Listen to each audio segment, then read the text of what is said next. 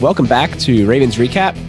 In the spirit of our previous episodes lately, rather than look towards the future, we've been looking backwards in time, and we saw that the Ravens are doing this pretty cool 25th anniversary all-time team voting, and we decided to go through it with one of our really good friends of the show. We talked about him a lot, Ken McKusick of Film Study. Welcome. Hi, guys. How you doing? Ken, would you like to talk a little bit about your website and the show that you do? Sure. Website is filmstudybaltimore.com. You can also follow me on Twitter at filmstudyravens. Content out there coming fast and furious now this time of year. Got a lot of people talking about their own analytic studies, and hope you'll give the site a try, especially if you look at the one video, What's That Defense? That's a good one to go back and see some good stuff. Yeah, you've been doing some pretty cool shows lately. They had a conversation this week about, I guess, the death year of a running back and the Ronnie Stanley contract and the offense, was it rushing the football, their expected value. Lots of really cool content, lots of really cool guests. So definitely do check out his show. Before we get to the 25th anniversary all-time team, we did want to discuss a pretty big happening in the NFL. Cam Newton finally has a home, and it's not the Steelers, which we discussed as a possibility as a landing spot. He's going to end up at the Patriots. So what do we all think about that? Yeah, I mean, I'm not surprised that the Patriots went free agency route to get competition for Jarrett Stidham. I mean, I think when we did the season preview, we kind of paused it a bit. Is he really going to be the starting quarterback for the Patriots? And it was kind of tough to call who's going to win that game without knowing who's going to be under center. And I still don't think we know who's going to be under center. I mean, he got a pretty slim deal, only a 1-year deal with not much guaranteed money. So I think it's an interesting move. I don't know if we can presume that he's definitely going to be the starter, but if they can salvage, if he's anything of the Cam of old, then the Patriots just got a lot more interesting for this upcoming season. It's not a good Patriots team. I think we'd all agree on that. And to me, it would have really not been cool if the Patriots had been able to go through this year, effectively tank, and end up getting Trevor Lawrence at the end of the year. So I think actually having this one move them closer to a 500 team probably, provided he plays. And I don't think he's particularly good at this point. I'm not, this doesn't make me fear the Patriots, them having Cam Newton certainly. But where are you on this, Chris? Yeah, I feel like I'm kind of leaning toward where you're at, Ken. It's not a bad deal for the Patriots. It's mostly incentive laden. It's definitely good. But honestly, I mean, you look at a lot of the free agent moves that the Patriots have made. I mean, some of them have panned out, and some of them really have not. I mean, think about the stint of Antonio Brown with the Patriots. Didn't last very long. I mean, you have plenty of other guys like that who they would bring in who, like Chad Johnson, another one, also didn't really work out for the Patriots. Mohamed Sanu did not really work out for the Patriots. Might this year, if, anything changes, but that seems pretty unlikely. It's definitely interesting. I'm not expecting much, but that's a good point that you bring up, Ken. If that he does play at all, that might move them closer to a 500 team. That reduces their value in the draft picks that they'll get the following year, which would be pretty good. Speaking of draft picks, anybody upset that they did not lose more for their second violation of the Spygate rules? Yeah, so they lost a third-round pick and $1.1 million in club fees, whatever that really means. Who cares? Right, exactly. Seems like a drop in the bucket. Seems like a little slap on the wrist. You should lose $5 million in cap space or something. I mean, that would be a reasonable thing, but the fine is not meaningful. Correct. Yeah. So the interesting thing I think about that third-round pick is that if Cam Newton, comes out of this contract decently and then goes somewhere else, he'll be a potential third-round pick that they gain back, which I think is kind of curious. But do I think they deserve to lose more? Potentially. To be honest, it's difficult for me to say how much that helps them versus just observing during games and paying attention, right? I don't know. The NFL had to somehow decide that this was different from the previous time because it was a second occurrence of effectively the same thing. This would have been a very, very serious violation. If this was different for some reason, like they really were working on some show and blah, blah, but if you heard the tape of the guy in the press box, wherever they were, catching these two guys. I mean, it looked like they'd been caught with prima facie evidence. They'd been caught red-handed in the act. Huh. Yeah, definitely curious. It's interesting just how the NFL even like comes up with some of these fines like this. I mean, I know we rag on them a little bit for, their handling of fines regarding PEDs and other things like that. But yeah, for something like this, it's like, how do you know whether, something is malicious? And if so, like, what's the appropriate sort of, response to that? Because it's even documented. Like, is there a standard protocol, like, for breaking a rule like this? It seems like it's kind of case by case. I think it probably is. I don't know how you'd set some kind of document up and like prescribe all the methods of cheating and then say what you do. I think it's got to be discretionary. Yeah. Because then I'm sure every team would look at that document and be like, all right, so these are the ways we can't cheat. Let's find the ones that they haven't put in there yet and let's do that. Or even the ones that they've under penalized, and let's take our chances on doing that, kind of like players do with performance enhancing drugs. Yep, that's a good point. So I guess we'll definitely see. Cam Newton's entering, I think he's 31 years old. It should be like the prime of his career, but we saw him last time really banged up and not the same guy. So he seemed okay in the weight room, but they all look really good in the summer. They all are looking fantastic. So we'll see how it translates to the field. With that, do we want to get right to the all-time team? Yeah, let's do it. First and foremost, we have the quarterback position. Vinny Testaverde, Joe Flacco, and Lamar Jackson. For this one, I didn't think too long. I just went Lamar Jackson. He's generational talent, and I want him on my team. I went with career value in each case, and I just made a special note where I thought it's pretty clear that somebody's going to jump to the top of the list within the first, within the next few years. Flacco's my guy, but I think Jackson, by the end of his first contract, will clearly be the greatest quarterback in Ravens history if things continue. Yeah, I see that way of looking at it. For the way I looked at all these players, I only considered career that they did with the Ravens. So if some guy was a free agent and he had his prime of his career was better with another team, then maybe I had him lower down on the list. And then I guess with some of these guys like Lamar, I'm kind of projecting how I think they'll develop based on what we know now with years that we think they'll still be on the Ravens. Yeah, I will agree that career value, Flacco gave a lot to the Ravens. Lamar looks like right now he can eclipse that. So I'm going to go with that with the caveat that it's on a projection for how it looks like he's going to progress looking at it right now. I don't really have anything to add. I agree with with you, Peter. Joe Flacco's my guy for now. That doesn't mean Lamar isn't my guy. It's just Joe Flacco's my guy for the 25th anniversary team. I think it's worthwhile to talk about our kind of methodologies a little bit. So when I was thinking about it, I too also gave extra weight to players based off their performance in Baltimore.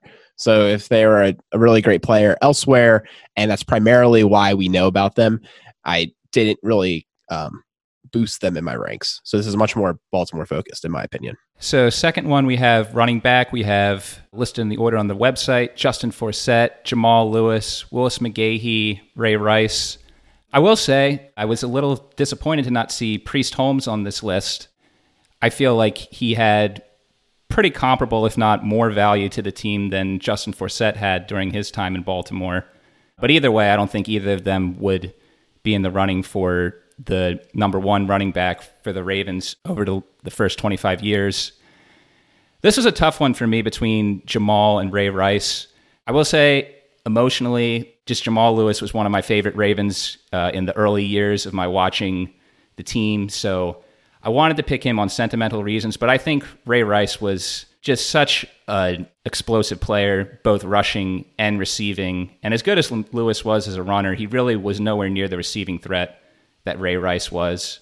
Both of those guys were huge focal points to offenses that couldn't pass the ball super well, although Ray Rice had a better passing attack to fall against.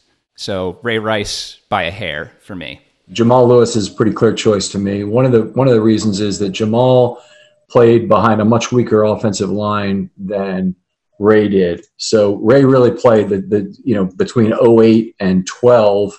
Actually, he was still with the team in 13, I guess. But between 08 and 12, he played with the greatest offensive line the Ravens had for a 5-year period by far.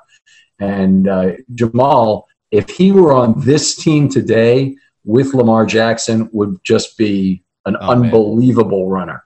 The two of them, put together would be outrageously good. It's even a reason why, I think that the pick of J.K. Dobbins, though I think it's pretty high, might work out for the Ravens. I think I'm going to go with Ken on this one. I definitely think Jamal Lewis. And the angle I'll take is this. I mean, I think Jamal's 2,000-yard season definitely is the highest peak out of any player here.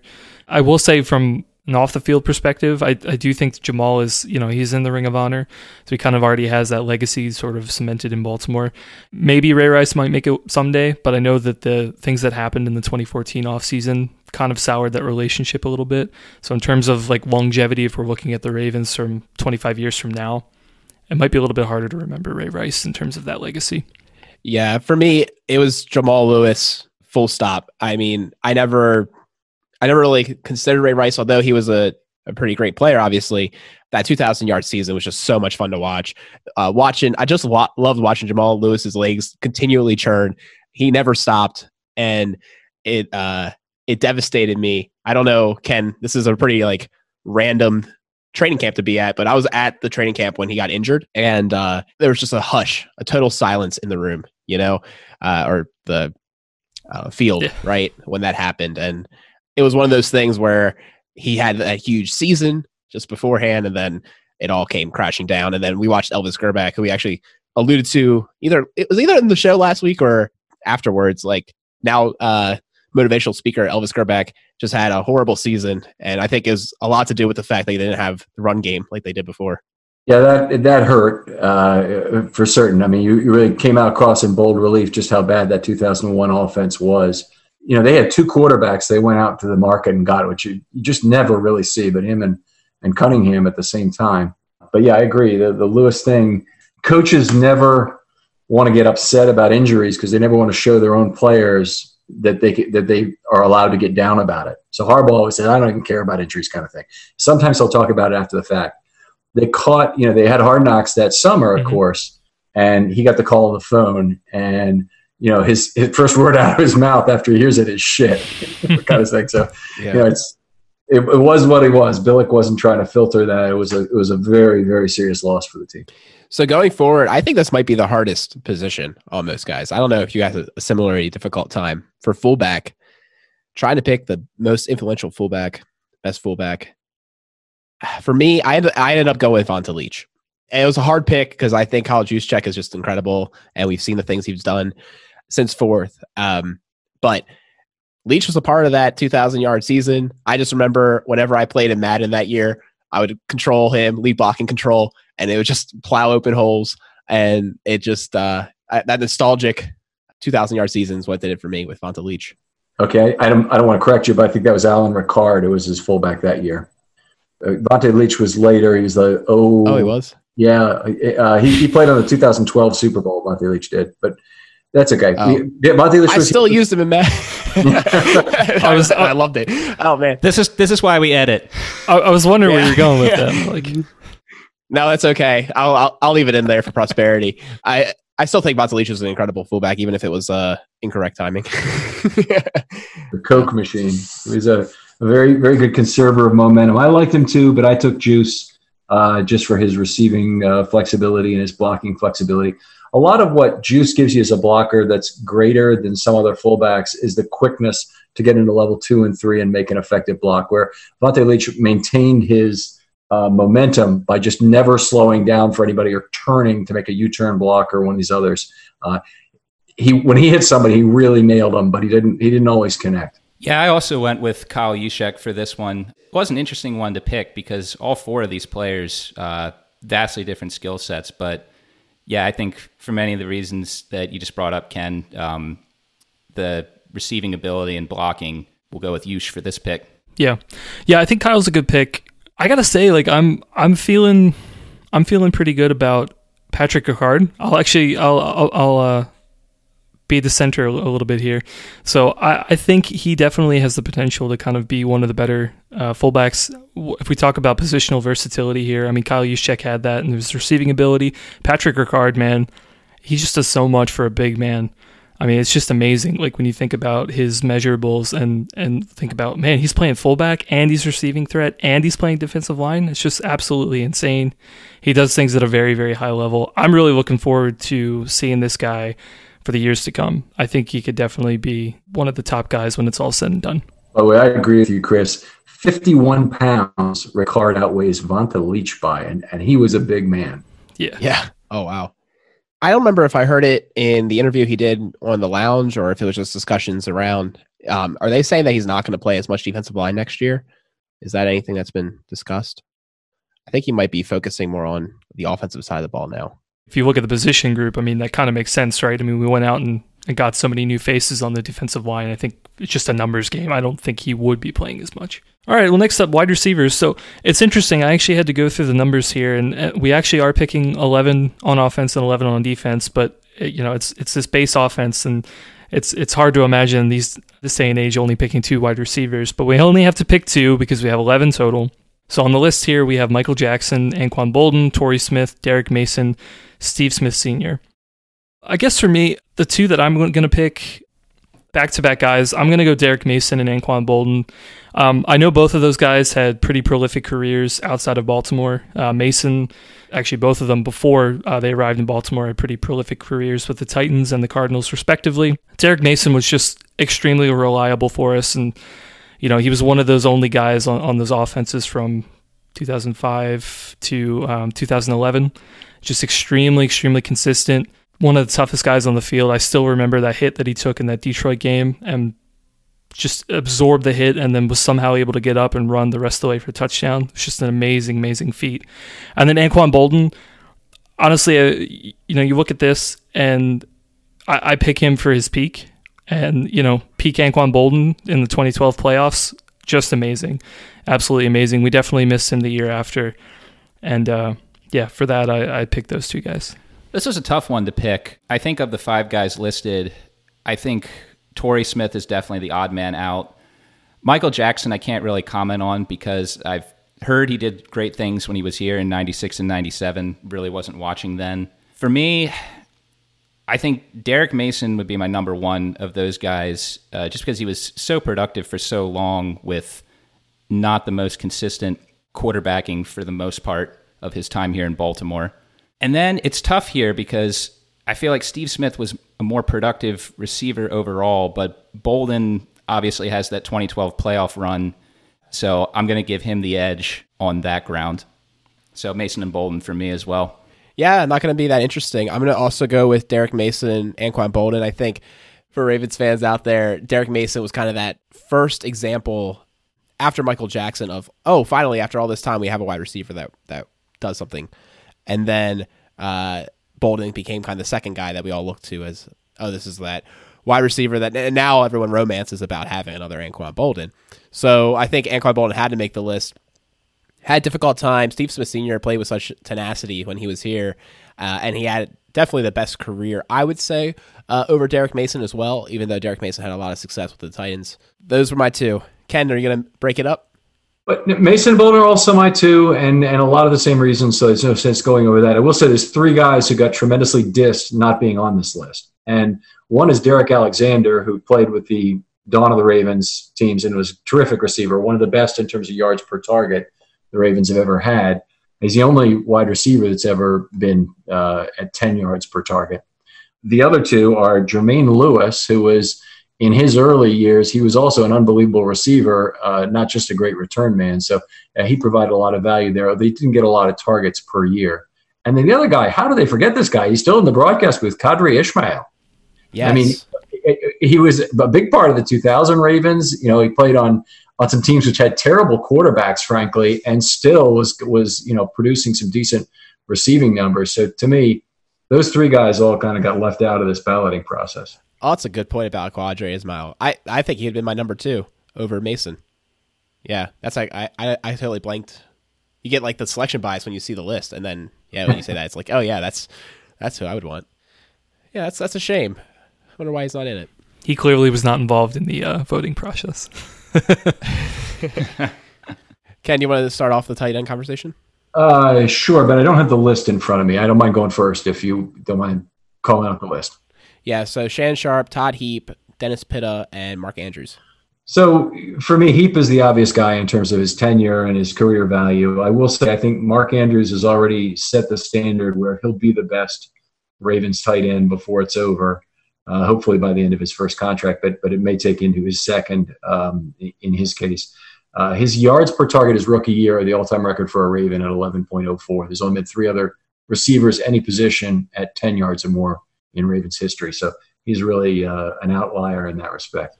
So I'm not going to go with the birthday boy. Dennis Pitta is turning 35 today, apparently. But I'm going to go with Todd Heap.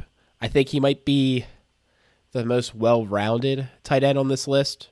Unfortunately, he had some injuries that kind of kept him in and out of full productiveness each season. But I just think he had such a long career. I think he's also a Ring of Honor, right? And he was a dominating force on this team for many years. Yeah, Heap made his first 2 Pro Bowls in 2002 and 2003 with Jeff Blake and Kyle Bowler throwing him passes, especially making the Pro Bowl when, gosh, weren't the Ravens the last ranked passing offense that year? They might have been. It was not pretty. They were down there if they weren't the lowest. But, yeah, I think it really speaks volumes to how Heap was able to produce in offenses where really you weren't getting the ball thrown quite a bit as it was.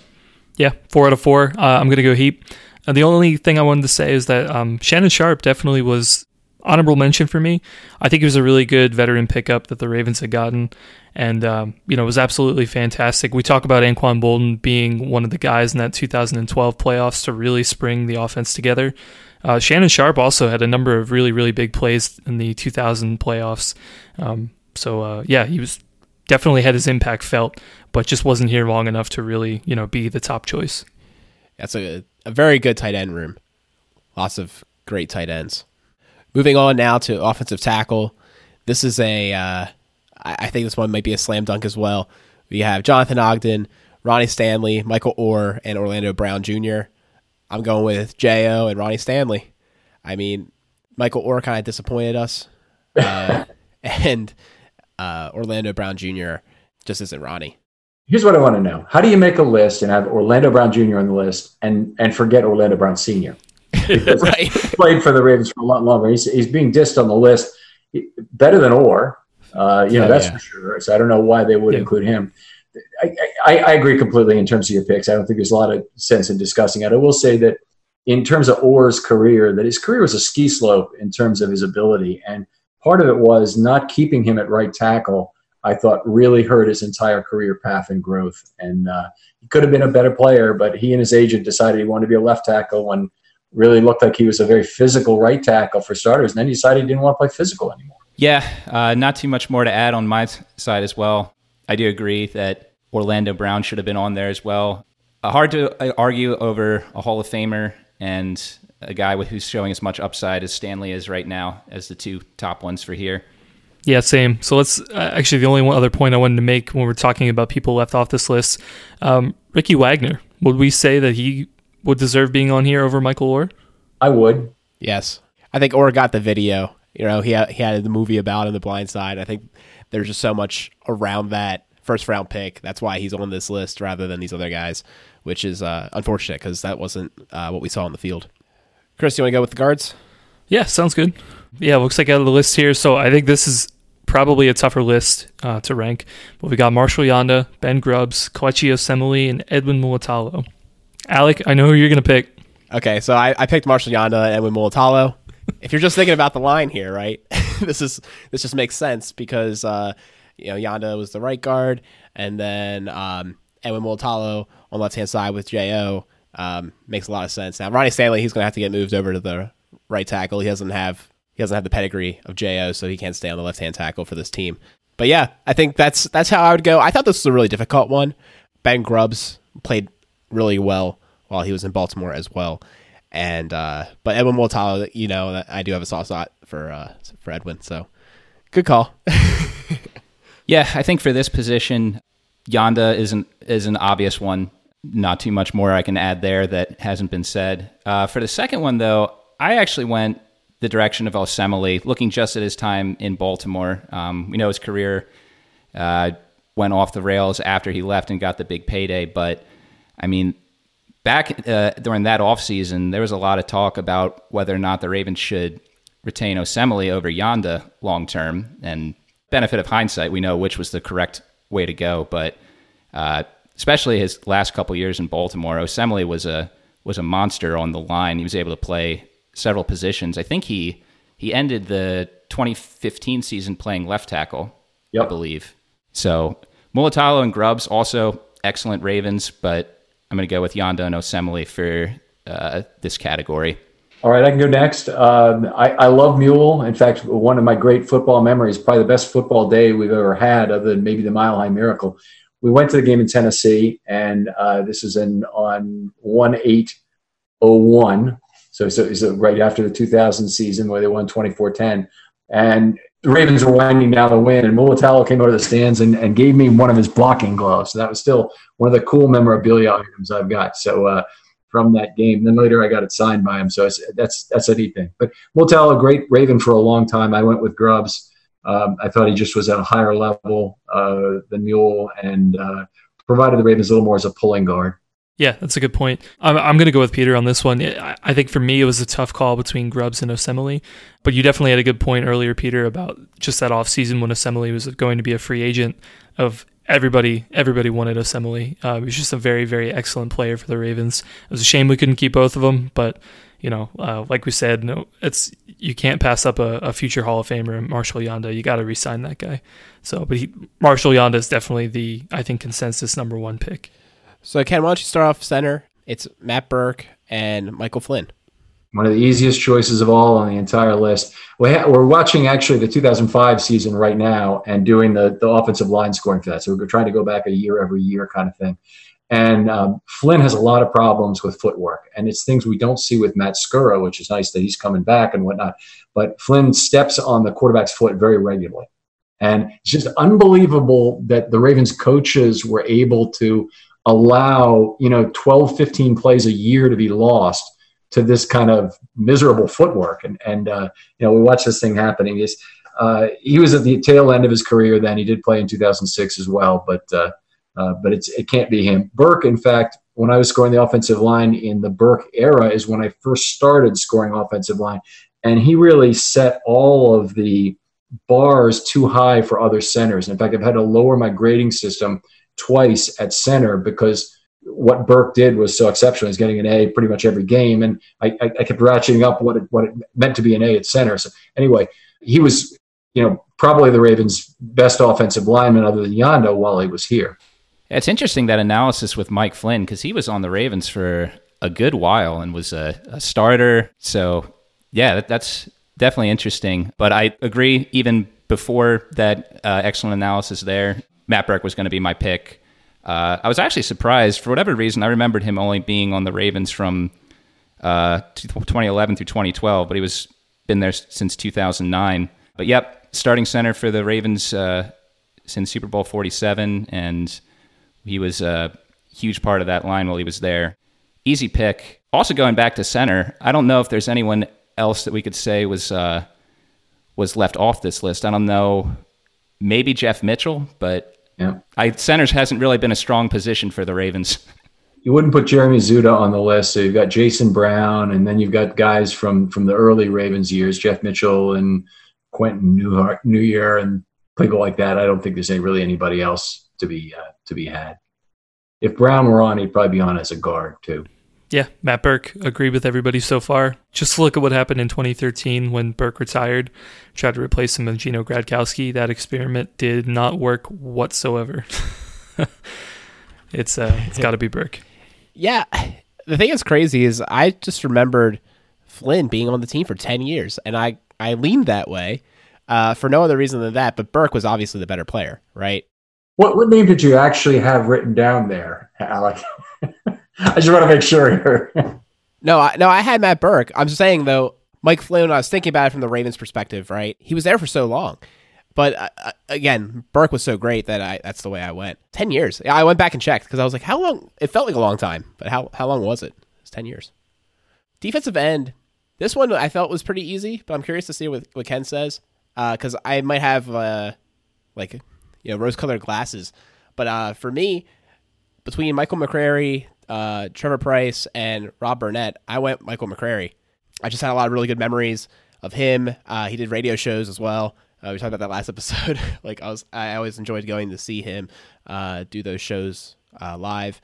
And actually, I think I've seen him around Baltimore a decent amount after his career. So I don't know if he ended up living here or not, but definitely have seen him around. McCrary, I have no respect to judgment. I went with Burnett. He played a few more snaps, obviously in his career, but also was a better run defender. And Burnett contributed a little bit as a pass rush, not as much as McCrary. McCrary had the great postseason. I understand the pick completely. If you want to go with McCrary, I just thought Rob Burnett gave the Ravens a little bit more. Yeah, I think this is a tough one between McCrary and Burnett. Trevor Pryce had an incredible season for the Ravens in 2006, but aside from that season, vast majority of his production was with Denver.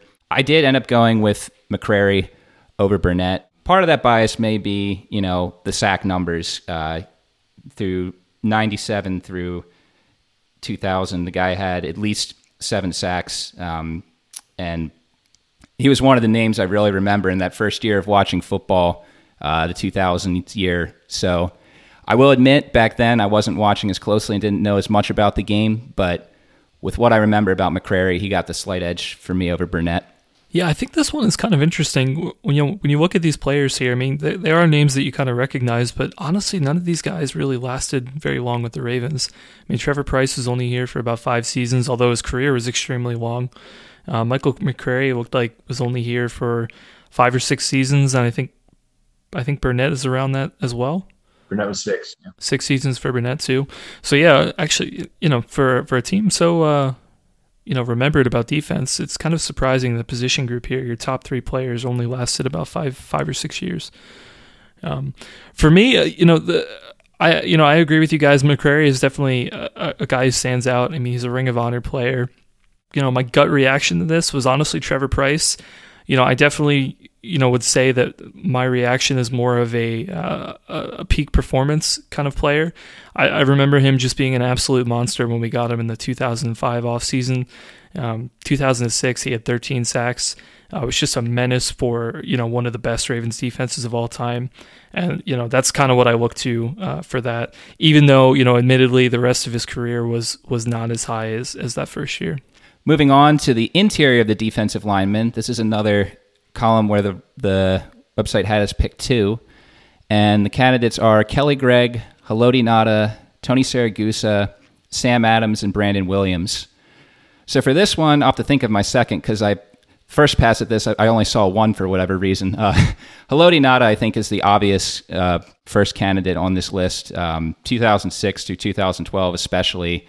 Ray Lewis went to the front office and said that he needed more size on the interior line to eat up guards and centers, and they got Ngata, and he did that. So not only did Ngata have a great career for himself, but he helped Ray Lewis in his older years as he was getting, older and less physical. Outside of Ngata, the second one I'd have to pick, I think, would be Brandon Williams, although I think all 4 of those guys you could make a case for. I think we've seen what Brandon Williams does as a run stuffer for this defense. It's noticeable step down when he's been out for injury, and he's not a highlight player, so he's a guy that fans may not notice what he does on a week-to-week basis. But in spite of the fact his contract might be a little high for what he does, I think Brandon Williams would be my number 2 pick for this column. Yeah, I'm going to go with Haloti Ngata and Kelly Gregg. The reason why I give the nod over Brandon Williams, Kelly Gregg had almost 350 tackles in his career, was an absolute monster. I mean, if you just look at the amount of damage he could do on the interior of the line when really his position is just to eat up blocks. I mean, that's absolutely fantastic. You know, to me, I guess the body of work over the career is something that's more than what Brandon Williams has today. Whereas, you know, I mean, the sack numbers are going to be pretty comparable, I think, between the both of them. But yeah, definitely Haloti Ngata has to be slam dunk first choice for anybody who's writing this list. I mean, he had absolutely everything. He was a run stuffer, a pass rusher. It's just absolutely amazing, you know, how freakish of an athlete he was. He was very special, no doubt about it. Ngata's my number one guy. Greg, also my number two guy.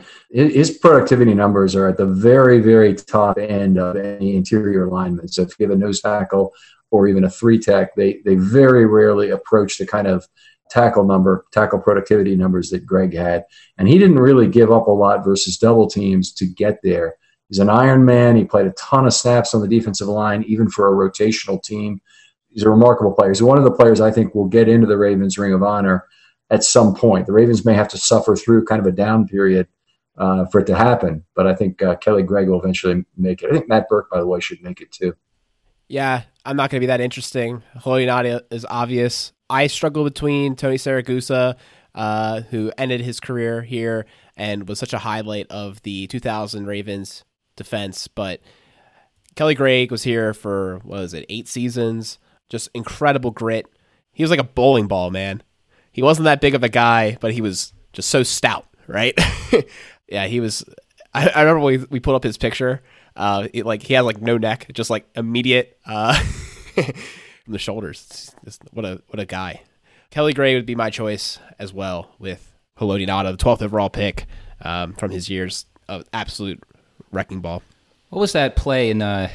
Wasn't it 2006, I want to say, against Oakland, where a ball was batted up and Kelly Gregg ran it back like 40 yards and Ray Lewis was pushing him down the field? That one sounds like Ngata's first game, the interception against Tampa. But you're saying I think it happened in back-to-back weeks. I think Ngata was in Tampa Bay, and then the next week against Oakland, Kelly Gregg had one. Yeah, it was a fumble recovery. You're absolutely right. Was that what it was? Nice. On an aborted snap. So next up, we've got outside linebacker. So this is another choose two, but really you're just choosing one. We have Matt Judon, Terrell Suggs, Peter Boulware, Adalius Thomas, Elvis Dumervil, and Jarrett Johnson. I said you're just choosing one because I think Terrell Suggs is a slam dunk on this list. You know, I saw a lot of hate for Adalius Thomas online when I was looking at what other people were doing on this list. He wasn't my pick. My pick was Peter Boulware. Just an exceptional talent. And, Elvis Dumervil, I think maybe if you think overall careers is better. But just looking at Ravens production, that's where I went with Peter Boulware. Yeah, I mean, Suggs and Boulware was where I went as well. The interesting thing about Boulware is to think about where his career would be if he didn't have that knee injury that kept him out of the 2003 postseason. Guy was never able to recover from that, missed all of 2004 and played sparingly in 2005 before he had to retire. But, I mean, when he was on the field, just a monster pass rusher. First 7 seasons of his career, never a season under 7 sacks. And the Ravens had him play a lot around the defense as well, especially I think in 2001 when they had some injuries. So, yeah, Suggs and Boulware for me. That flexibility to move to defensive end was one of the reasons I had him as my second guy. I think Adalius Thomas was the highest in terms of peak value. I could even make the argument that he was even higher than Suggs's Defensive Player of the Year season in 2006. It's one of the great seasons ever by a Raven. Yeah, honestly, yeah, my gut reaction is kind of the same as you guys. Nothing more to add. I will add, I think Peter Boulware was one of the featured people. What was the Ravens podcast called that was about after their career kind of thing? This guy's had a fascinating career afterwards. What happened to that guy? Yeah, what happened to that guy? Yeah, he's been heavily involved with like car dealerships. I think he had like that plan from the get-go, and then he ran in politics. So as a state house member. So yeah, definitely a very interesting guy. Next up, another classic category where you choose two, but really you're choosing one. We got middle linebacker, that guy Ray Lewis, Bart Scott, Jamie Sharper, and CJ Mosley. For this one, I went with Ray Lewis and Bart Scott. You know, Bart Scott, I think, was an incredible player during his time with the Ravens. Really a great compliment next to Ray Lewis. And then he had good success with the Jets. So he was my guy. CJ Mosley for me, I've never been maybe as high on as Peter and Chris, and maybe Ken. I'm not quite sure. But for me, I was kind of glad we didn't re-sign him and things like that. So it all worked out. I think he demanded too much money, right? Like, I think we all think the Jets paid a lot of money for him. I don't know if he was worth that huge contract. Well, if you're saying you can economize at the position, I would really agree, and they did a great job of that last year. But Moses is my number 2 guy. He took crap as a coverage guy. It was just completely unfounded. During his last years, particularly when he was working with Owasso was so weak in terms of coverage, it had to be him taking every significant coverage responsibility from that inside linebacker role. And he understood what was going on behind him on a play, and Owasso never got that. I mean, he bid on play action all the time. He was out of position. Kenny Young as well was bad there. And that's the reason why after 4 weeks last year, they ended up just, I want to say flushing the toilet, but that's really not a great hitting the reset button. Yeah, they let everybody go. Yeah, they let everybody go. And Owasso's snaps were cut to nothing. And Kenny Young was traded. And, they moved on. Yeah, I would also take Lewis and Mosley on this one.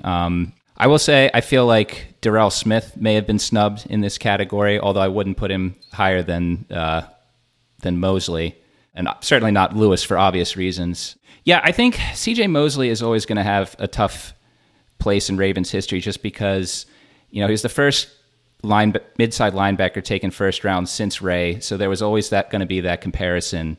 And despite the fact that he was a very good member of the Ravens defense and deservedly a Pro Bowl player, in my opinion, he was not Ray. So I think that will always be part of the perception with Mosley. Yeah, I agree with you, Ken and Peter. CJ is my number 2 guy. A couple of reasons. One, 57 always looks good in the linebacker. It's one of my favorite numbers if we're talking about players on the Ravens. And, along with our other guy, Bart Scott there, who I'll have a comment on him in a second. But yeah, I mean, CJ, although, because of everything you guys mentioned, may have been kind of like an up and down player for some of the fan base, he was just so consistently good, in my opinion. I mean, he was, a great run stuffer, was underrated in coverage, in my opinion. I mean, you look at some of the early seasons, even before Owasso got significant snaps. I mean, he had some really good coverage plays. I remember there was that interception where he was diving back against the Jaguars. For a guy who people are complaining about his coverage ability, like, you don't see plays like that. Just people falling into those type of plays. Like, you have to have a guy in the right position to be able to make that play. And, unfortunately, just with the other guys around him, like Ken said, it just didn't happen in his later years. But even then, I mean, you look at some of the plays that CJ made. I mean, just look at his last play against the Browns, that Week 17 in 2018. I mean, he sealed that game. So he, in my mind, he was still a significant force at middle linebacker. All that being said, I do want to give one shout out to Bart Scott for probably one of the my most favorite plays from any Raven ever.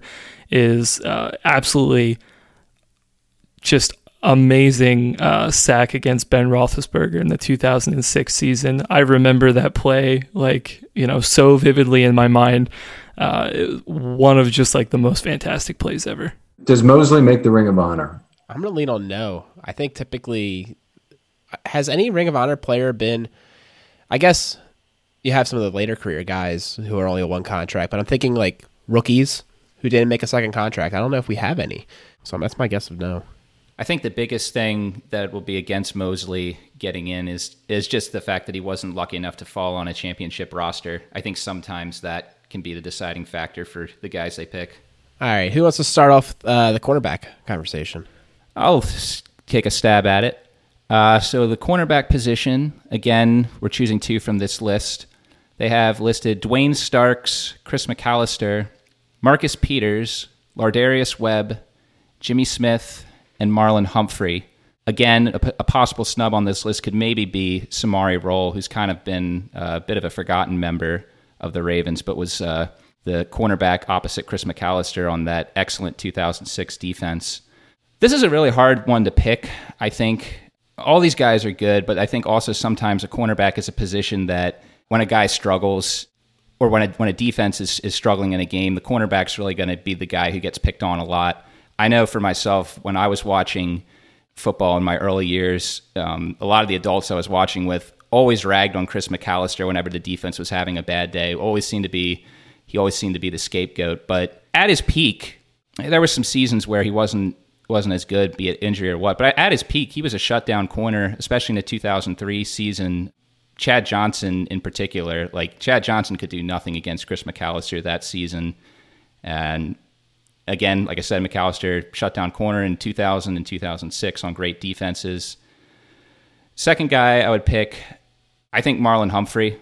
I think he's been excellent to start his career, and maybe he's not quite at the career level of a guy like Dwayne Starks or Lardarius Webb as far as what he's done for his career so far, but I think he can eclipse both those guys moving forward. To say I agree, C-Mac would be my number one. Starks is my number two, though, and I know that's going to surprise some people, but a lot of people don't remember. He had 24 interceptions. That includes the postseason, 4 interceptions there during his 4 years with the Ravens, which, by modern standards is an amazing number of interceptions. Really, behind Reed and Woodson, they're the only guys who can compete with him at all in terms of interception rate in Ravens history. So I thought Dwayne Starks, for his big plays, despite the fact that he was only here for 4 years, he's very forgotten. A player lost in the 2002 cap purge, but he's my number 2 guy. That's amazing. When people get that many interceptions as Dwayne Stark, you just stop throwing their way, right? Like that's one of the things you saw with Chris McAllister is he had some seasons where he didn't have many interceptions, but if you remember those seasons, no one wanted to touch him, right? Yeah, that's remarkable. For me, it was Chris McAllister for his constant will they tag him, will they not drama in the off seasons. And yeah, he had just a lot of personality around him. And then for the guy who didn't have nearly as much, I guess, off the field intrigue is Marlon Humphrey. Maybe a little bit of recency bias here, but I feel like that guy just generates turnovers in so many ways and in so many clutch times that I had to go that way. I would give an honorable mention to Jimmy Smith because how many times we see the defense totally fall apart if Jimmy got hurt. This is definitely one of the hardest ones. There's so many good players. I think any one of these players, you could pick them, and I'd have no problem with it. Yeah. Well, I'm agree with all of you guys. I think Chris McAllister, is my number 1 pick. Although I didn't see him as much. Yeah, I know the games that I did see from him. I'm absolutely great corner. I mean, he's kind of the guy that you would look to for all the players that came after him. Like, is he a Chris McAllister player? Is he going to be that shutdown corner? So yeah, I think that kind of speaks for itself. I'll be a little different here. I'll go Jimmy Smith for my number 2, and my primary reason I think is just longevity. You look at a guy like Lardarius Webb. I mean, he did have a really good rookie season. His second year, he got hurt. 2011 was very, very good. I remember really taking a liking to Webb that year. After that, though, you only got so much from Webb. He had a couple more injuries. He did position a little bit over to safety, where he didn't do too bad. But, if you're looking at longevity at corner, I don't think Webb is the guy. Marlon, I definitely think could be there, as you guys said. But he's only been here for about 3 years right now, whereas Jimmy has been with the team since 2011. And for a number of years, probably, I'm going to say 2014 to 2017, I think is known as a pretty dominant corner, although he never got his Pro Bowl nod, and I don't think he ever will. I definitely think he's one of those guys who deserves to be in the top 2. But I will say, Ken, thank you for bringing up Dwayne Starks, because he was always one of those guys who I looked to at the Super Bowl roster, and I was like, I remembered a lot of the plays that he made, and he was very impactful while he was here. And with 24 interceptions in 4 years, my goodness, those are fantastic numbers. All right, well, again, as Alec has been saying before, this is a choose 2, but really it's only pick 1 because we know who that first one's going to be. However, I think the second choice could be pretty interesting. We got a number of different names here. So we've got Eric Turner, Rod Woodson, Ed Reed, Earl Thomas, Dwan Landry, and Eric Weddle. So if I had to pick 2, Ed Reed, definitely number 1. Eric Weddle will probably be my number 2. I will say I think this is a little bit difficult because you have a number of guys here who did not play for the Ravens for the majority of the career. Rod Woodson, obviously a Steeler. Earl Thomas, a Seahawk, a part of the Legion of Boom. Eric Weddle, a part of the Chargers. But I really like what Eric Weddle brought to the Ravens for his couple of years here. I thought he was pretty impactful. Definitely one of the more impactful free agent pickups I think we've had. and he really revived his career here. And, I expect him to kind of be around the Ravens for years to come. Yeah, I mean, Ed Reed, obviously, pick number 1. I would actually go Rod Woodson for pick number 2. Correct, most of his career was in Pittsburgh, but he was still in Baltimore for 4 years and still was a good run stopper on those defenses, and he had a lot of interceptions in all those years. Obviously, he's in the Hall of Fame, mostly for his work in Pittsburgh, but I think he did a pretty good job while he was in Baltimore as well. Reed, an obvious number 1 selection. To me, Rod Woodson is the clear number 2 at safety. His years at Baltimore were great years for the defense. In particular, his 2000 season was really something special, and he's the guy for me. I guess I'll go contrarian here. Ed Reed, number 1. But then for me, number 2, I went with Dwan Landry, who surprisingly only was here for 5 seasons, one of which was full of injury, but he splashed on the scene his rookie year, 5th-round pick, and he had 5 interceptions. And then he continued when he came back from his injury to have 4 interception year. And I just remember him just feeling like a great value and a player who really filled in well and contributed to that historic 2006 defense. So moving on to the special team side of the ball. Gosh, kicker. Haven't we been blessed? Justin Tucker and Matt Stover are our 2 choices. For me, I went with Tucker. I think he has another 10 years of excellence in him. But man, Matt Stover, I just love the way he lined up with the arms, and he just knocked it through too. Didn't have as much of a leg though as Justin Tucker. Justin Tucker, he gives you that threat past 50 yards that Stover really never had. Even at his peak, wasn't as big of a leg.